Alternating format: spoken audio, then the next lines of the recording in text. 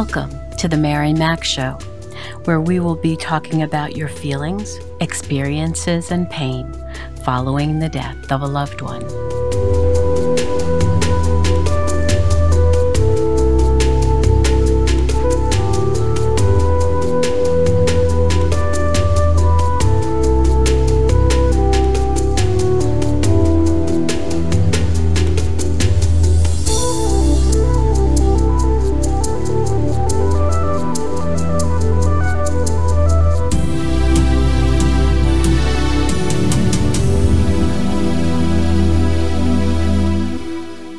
Good morning, good afternoon, good evening. Wherever you find yourself in this entire world, I welcome you. Hello, my friend. How are you feeling this week? I'm hoping that you're well and safe. During the last few weeks, I've shared the loss of my beloved Joshua and started to discuss what we encounter after the death of a pet. Last week, we began the various emotional challenges we go through, and this week I thought I'd continue now and discuss other issues which come up for us along this journey. As we discussed last week, it is normal and natural to grieve the death of a pet, and no, you are not crazy.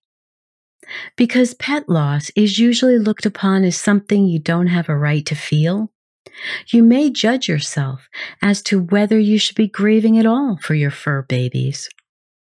Do not second-guess yourself. You are entitled to every feeling that you have. I realize there are many of us who are so devastated by the death of our fur babies. We either call in sick or just take vacation so we can grieve in peace. We do this because so many bosses would not understand us telling them that we needed time to mourn the loss of our dog or cat. A study in the United Kingdom showed that 35% of people admitted taking time off to either settle new pets into the home or care for a sick pet. 25% say they were just too upset to go to work after their four-legged friends had died. And another survey showed that pet owners took around 8 days due to grief after the death of a pet. And 79% felt that their bosses would not be sympathetic or understand their pain, so the only way to get time off would be to call in sick. We have to remember that our pets are such a big part of our lives. They are with us each day for many hours of the day. When you think about it, even our closest relatives who don't live with us aren't around us each day. The unconditional love we feel for our pets is unique.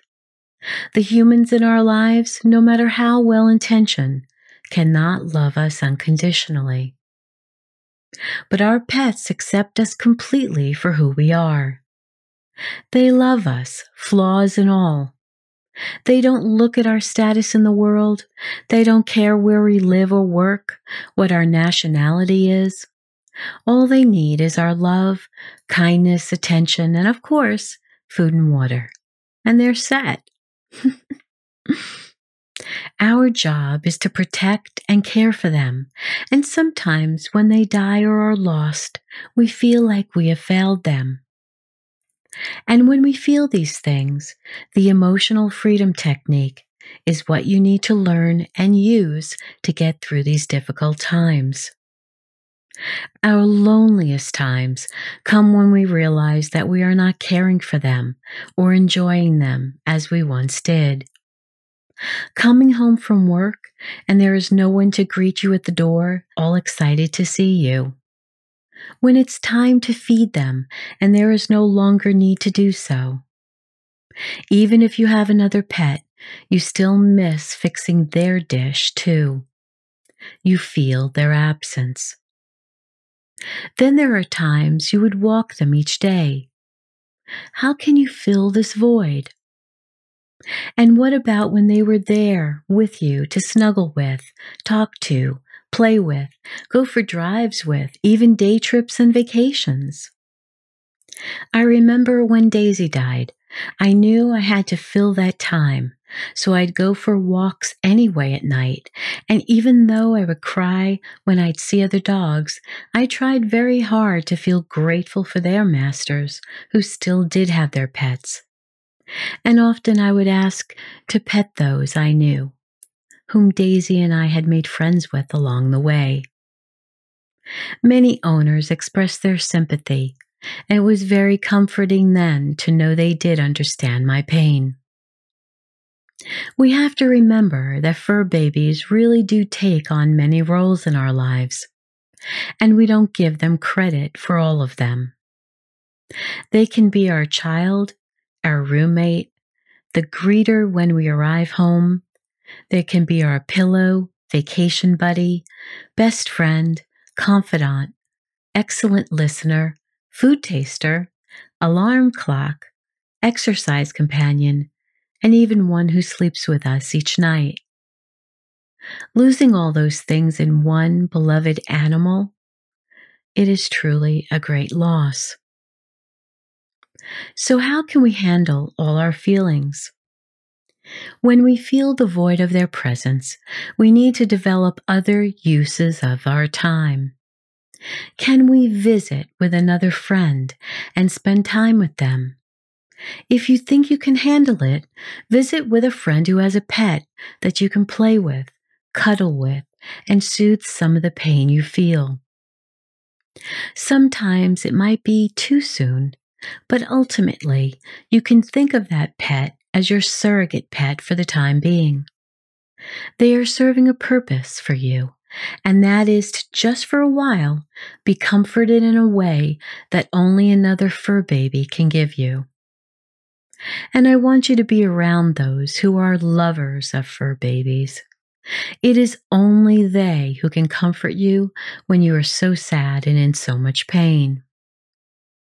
The people we don't want around us are those who belittle your grief, telling you that you can get another animal, or ask you why you're grieving so deeply, because after all, it's just a dog, it's just a cat.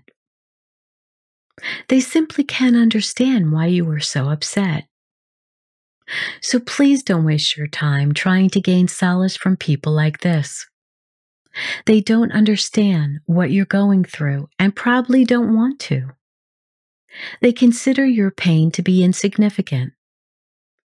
Stay away and find dog, cat, or animal lovers in your community through searching online using the words pet loss groups and add your town and state. There are also wonderful pet loss helplines, some at veterinarian medical schools in the United States. Visit their websites and see what services they might offer you. I will share a link in the show notes. You might also ask your own veterinarian or humane society to recommend a pet loss counselor or support group in your area. I've always said that I choose to only be around those who celebrate me, not tolerate me. Don't waste your words, your pain, or sorrow on ignorant people who don't understand how painful pet loss can be. Find people who celebrate you, grief and all. As I said in the last episode, it is very difficult to experience a pet's death. But when you have already experienced a beloved human, and this pet has gotten you through a very painful, sorrowful, and tragic time in your life as you grieved for that individual, and then that pet dies, it can be overwhelming. Realize this pain may take longer and be deeper. You are, in essence, grieving two losses now, and using Rescue Remedy and the Emotional Freedom Technique will help you become more stable as you walk through this journey. I also want to discuss how to talk with children who may be grieving after a pet's death, which can be the first death they have endured. Only you can be the best judge of how much and what information you might want to share with your child or children. But don't be deceived that they have no clue about what is going on. They are very keen little ones and are deeply aware that the home is different, missing someone very special to them, and they are not sure what might be going on. First of all, be honest. Don't lie and say the pet is away because they will be expecting it to come home at some point in the near future. And they will ask you and call you out on it. And then what will you say? We need to make it clear that the pet will not be coming home. Otherwise, they will be in anguish. And it will be harder to accept a new pet into the family because they're waiting for the first one to arrive. Don't tell them you put the pet to sleep. Many of us use that terminology, but as adults, we know what that means, but children do not. They think the pet is actually sleeping and will wonder when it will wake up and come to play with them again. So tell them that the pet has died and is now free from pain and is happy. Always acknowledge your children's pain. Never belittle their grief or tell them to stop crying. Their pain is just as valid as yours is. They are just young and can't put words to their pain as you can.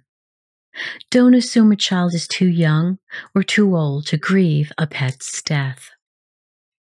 And it's important that you not hide your own pain and tears. Work through this as a family, giving younger members the ability to express all their feelings aloud. Comfort them, console them, acknowledge all their pain, never make light of it. Another issue we must discuss is the grief of the other pets that might be in the family. Yes, pets do grieve too.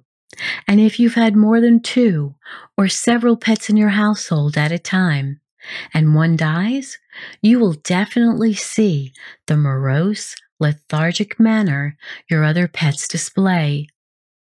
They may even stop eating for a time. They know their other pet is no longer there. They just can't find them. They might look everywhere for their buddy and still have no success. After a while, they wonder where they went and if they will ever come back. I can only imagine what's going on for them. Once there were 2, 3, 4, or more of their furry friends whom they lived with, played with, ate with, slept with, and even fought with. And now they've basically disappeared, and they have no idea what happened to them. It might sound a little wacky. Oh, but you know me by now, and I do wacky things like make you dance at the end of each podcast. But I think it would be a good exercise to take the other animals one by one and look them deep in the eye and tell them that your dog or cat was sick and was hurt and has died. If you believe, tell them that they are in heaven and we will all meet them again at some time in the future. As I mentioned when I spoke about Joshua's death, I had a dream not long after he died, where I saw my grandmother walking with Daisy, my beloved Shih Tzu, who died in 2000, was walking behind her, and right there was Joshua, all happy, swinging his tail following Daisy. I can still see that image, and I must say it gives me great comfort. And yes, I do believe that one day I will be reunited with them when I die. I'd also like to discuss their belongings. You have their bowl, toys, bed, blankets, rugs, their leash, and other things that were part of their life, and looking at each one as time goes on can be a painful reminder of what you don't do with your pet any longer. Only you can decide what is best when it comes to their belongings. I have an episode on how to handle belongings for a human, and I bet most of that will help you also. You can hear my advice in episode 31. Remember, at the beginning, do not give away, donate, or even touch anything. Later, when you are a little bit more clear thinking, you can put things in a special box and make decisions when you don't feel so overwhelmed. Or you can simply move their things to other places in your home so you don't see them in their usual place. Now, let's talk about the possibility of getting a new pet. Clearly, you will never be able to replace your pet with another one. They had their own personality and charm. So some feel the need to do so immediately or shortly after the death, but most wait a while since they feel it is disloyal to their pet who died. This is natural and normal also. It's just like if your spouse died. It would take a while until you felt like dating again, and definitely before you felt ready to engage in a serious relationship with someone other than your original partner. It takes time to allow yourself to love again. You will need to talk about the pet that died. You will reminisce with people who loved your pet about all the funny things they did, or the expressions they made when you spoke to them, or the times they played in the water, or came in after a long rainstorm and was soaking wet. All those perfect memories you have in your mind or in your photos. They will always bring you joy. So choosing your next pet is a very personal thing, a decision only you can make. And with time, you may choose another, but then you might decide to forego welcoming another animal into your home at all. It might be because you're not emotionally ready. It might be as simple as now you've chosen to be freer, to travel and roam, and not feel the tug of having to race home to care and feed your beloved pet. And I want you to know that this is perfectly all right. There is no need to feel guilty for any reason if you choose to remain babyless. But if you do choose to bring another pet into your life, might I suggest you give preference to an animal who may have lost their master also. There are many loving pets whose owners may have died, especially when the owner was elderly and their pet was now left with no one to care for them. Imagine the sadness this little fur baby would have knowing that their master is now dead and they are all alone in the world. If you hear about little ones who have no one, please consider loving them and giving them a good home. It would seem like a perfect fit. Lastly, I want to touch on how we can honor the memory of our beloved pet. Some plant a bush or a flowering plant or a tree on the grounds of their home, maybe even burying their ashes there. Some choose a cemetery and headstone. Some scatter their ashes in a favorite place. Some raise balloons with notes attached, especially wonderful for children to say what they want to say to their beloved dog, cat, or other animal. Yet something that you might also consider is having a gathering with other dog or cat lovers, either in person or online, to remember all the fun things you did together with your fur baby. Many of your friends will have additional stories to tell, which you might not have remembered over the years, and it will bring back heartwarming feelings of love that you experienced. It is a lovely way to remember such a special pet. Living life with the love of a pet is one of life's greatest joys. Their unselfish commitment unconditional love for us is without measure.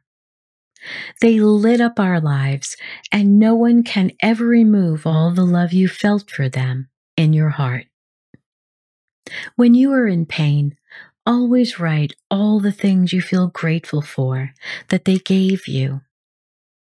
What you shared was one of the most unique relationships you have ever felt. There will never be another Joshua. There will never be another Daisy. And there will never be another of your fur baby. Honor their life. Shine a light on the love they shared with you. Bless them for all they did for you. So now it's time to get up and move our bodies and dance, dance, dance. And I know you might think this is a little wacky, but just do it anyway, okay?